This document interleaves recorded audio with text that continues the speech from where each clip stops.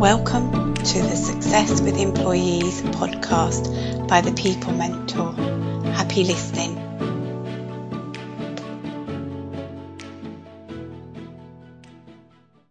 Welcome to my Success with Employees podcast that will help you to navigate some of the difficulties you might come up against as a manager or leader. Today, I want to talk about a sensitive subject: how to support your grieving team members in the workplace. The death of someone close to us is always painful and challenging. When someone dies, our grief is often accompanied by feelings of guilt, anger, sadness, fear, or other emotions. These feelings affect our relationships with co-workers, friends, family members, and even strangers. Grief is natural. It happens to everyone at some point in their lives. So it's important to support and look after your employees in this period. The first thing is, this is about being a good human being as well as a good boss, and to be known as a business that's known for caring about its employees.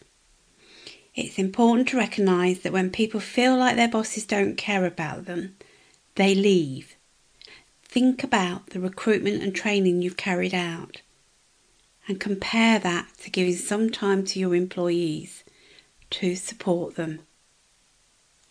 The best way to get the most out of your team is to look after your team. And it has been shown that those who are valued and supported are very loyal to the business and will go that extra mile. And let's be honest, what does it say about you as a manager if you can't show basic human empathy to someone who is in pain? So what can you do as a manager to make the grieving journey easier for your team member? As a manager, when your team member first tells you about the death of someone they were close to, take these steps to support them. Firstly, discuss what they want the rest of the team told.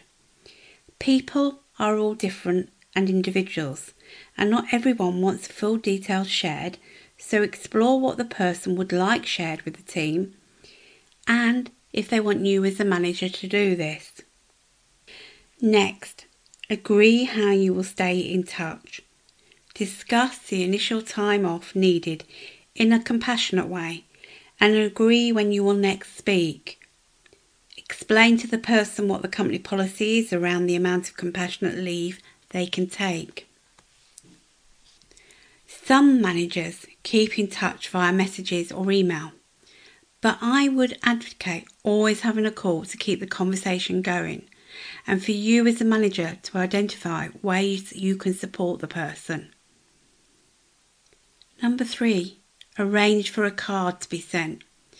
I remember receiving flowers and a card from work when my dad died, and it really meant a lot.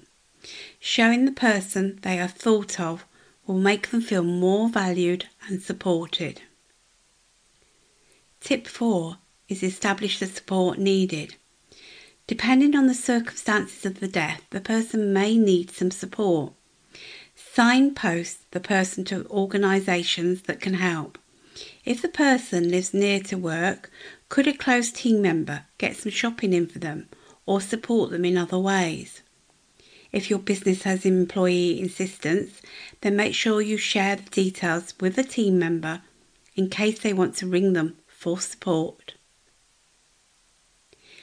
Each person is different, and some people will come back to work a lot quicker than others. And often, that is to take their mind off what has actually happened.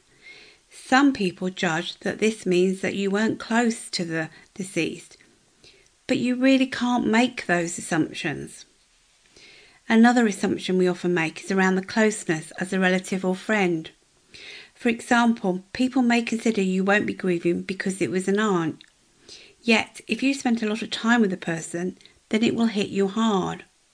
We need to stop making these assumptions. When my dad died, I only took a day off, And at the time I was working in a very fast-moving role that was also quite stressful at times. Don't get me wrong, I loved that role. What happened next gave me a lesson to take forward with my team. My manager never had a real conversation with me after my dad died. Or at least no one-to-ones, which would have helped. No support too. And that left me feeling unsupported and upset that she didn't care enough to be there for me. This affected how we worked together, as I felt I had lost trust and I didn't feel understood. It created a wide chasm between us, and it was really difficult to find a way across it. As a manager, we have a duty of care to our team members.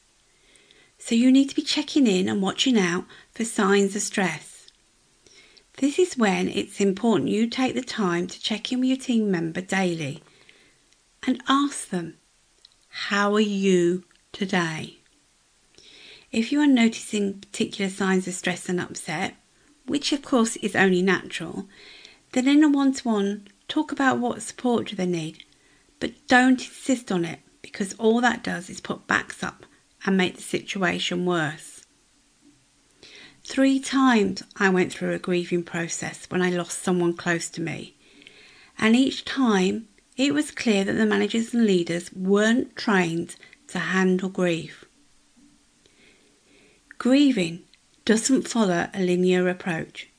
It ebbs and it flows, and appreciating that with your team member will make a difference. In so many businesses, the grieving person is expected to just get on with it and continue as if nothing has happened. Support needs to be longer term. I recall one day sitting in the middle of the office and someone saying things about their brother. I'd recently lost mine. I burst into noisy tears. My manager, who was sitting next to me, was clueless as to how to respond and started laughing nervously. They made a bit of a joke of it, but what I needed at that point was a break away from the desk with a good old cup of tea and just a chance to offload. So many managers shy away from these conversations. Many are frightened of putting their foot in it, or they are struggling with their emotions too. Make your workplace a place where compassion overrides everything else. Allowing a grieving person the time to share their feelings is so important. And in the case of when my dad died and I soldiered on, it resulted in me having a heart attack. I didn't like to let anyone down, and I must admit I was a bit of a control freak when under pressure. So if my manager had sat down and, with empathy, explored what support I needed, then it probably wouldn't have got to ill health. As a manager, you need to remember each of your team members are an individual, and each person reacts differently to grief. When your team member returns to work, here are some pointers to help you. The first one is to have a one-to-one on the day they are back. Before you meet the person, plan the conversation. Consider what your opening line needs to be. Be clear on the company policies and how you can offer support. Consider what you want to get out of the session and how you will support your team member. This is really about them and their needs. Be led by the team member, showing empathy, and be selective with the language used. Listen to the employee and how they describe what has happened and take your cue from them. If you have a silence, don't rush to fill it. People appreciate time to reflect and think. Have information with you to signpost the employee to relevant organisations if required. And don't beat yourself up because you haven't got the answers. You are not trained in this area, so signposting to the right place is the best approach you can take. Don't be rigid on what they need to do, as you are not in their shoes. And although it can feel hard, don't compare experiences you've had. Don't be frightened of the grieving person sharing their emotions. It is a natural part of grieving, and the more we don't flinch from this, the more we help our team. By creating a state of silence around grief, we make it harder for people to recover and find the support they need. Now more than ever, we are seeing a lot of grief around us, and the last thing we need to do is isolate people in the workplace. If you have built trust with your team members, it will make it easier to have these conversations.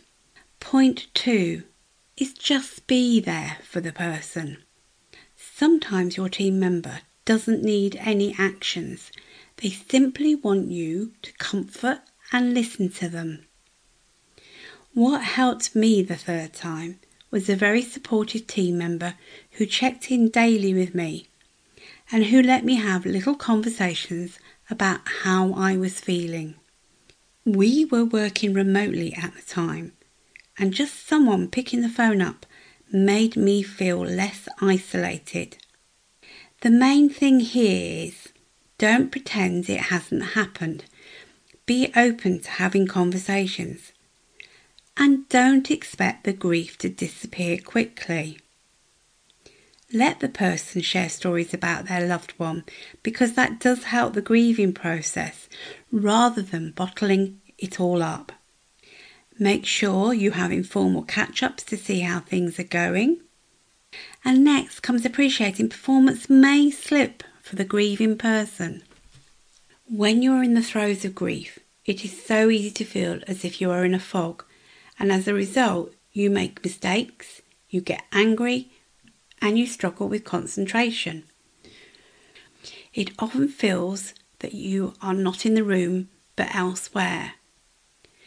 As a manager, expect your team member to have a dip in their performance. If you are seeing this, don't brush it under the carpet. Work with your employee to find ways of helping. It could be things like reducing their workload, changing some of their tasks, or reducing their hours worked. Discuss what will help the person and listen closely for pointers. And realise it may take quite a few weeks to get back to past performance levels. When performance issues continue, what to do is the next question. If it has been quite a while and your employee is still struggling with their performance, then it's time to sit down formally and explore what will help them get their performance back up. You will know what performance was like before, so this can be the standard you use to measure. Discuss expectations and goals and have an action plan that the employee buys into. My podcast, released in January 2022, called How to Identify and Manage Poor Performance, can help you in this area. By supporting our team member and making it okay to talk about grief, we stop it slipping into other areas such as ill health, sick absences, depression and anxiety, and things like substance abuse. Time and time again, when I speak to colleagues who have been well supported with their grief in the workplace, I hear that they value the employer and are more engaged. With what we've been through with the pandemic and more over the last few years, we need to get better at supporting our team members with grief. Struggling with difficult conversations such as team members' performance or behaviour, or sharing a message around changes in the workplace, then my Difficult Conversations mentoring session will give you the tools and the techniques to feel more confident and have a successful conversation. Email me at nicolaRichardson@thepeoplementor.co.uk to book an exploratory call. Well, that's it for today. I hope you found this useful. This is the People Mentor signing off. Thank you for listening. Thanks for listening. We hope you enjoyed the podcast. If you need any help or advice, please contact Nicola on nicolaRichardson@thepeoplementor.co.uk. The People Mentor, driving your business forward through the Success with Employees membership for small employers.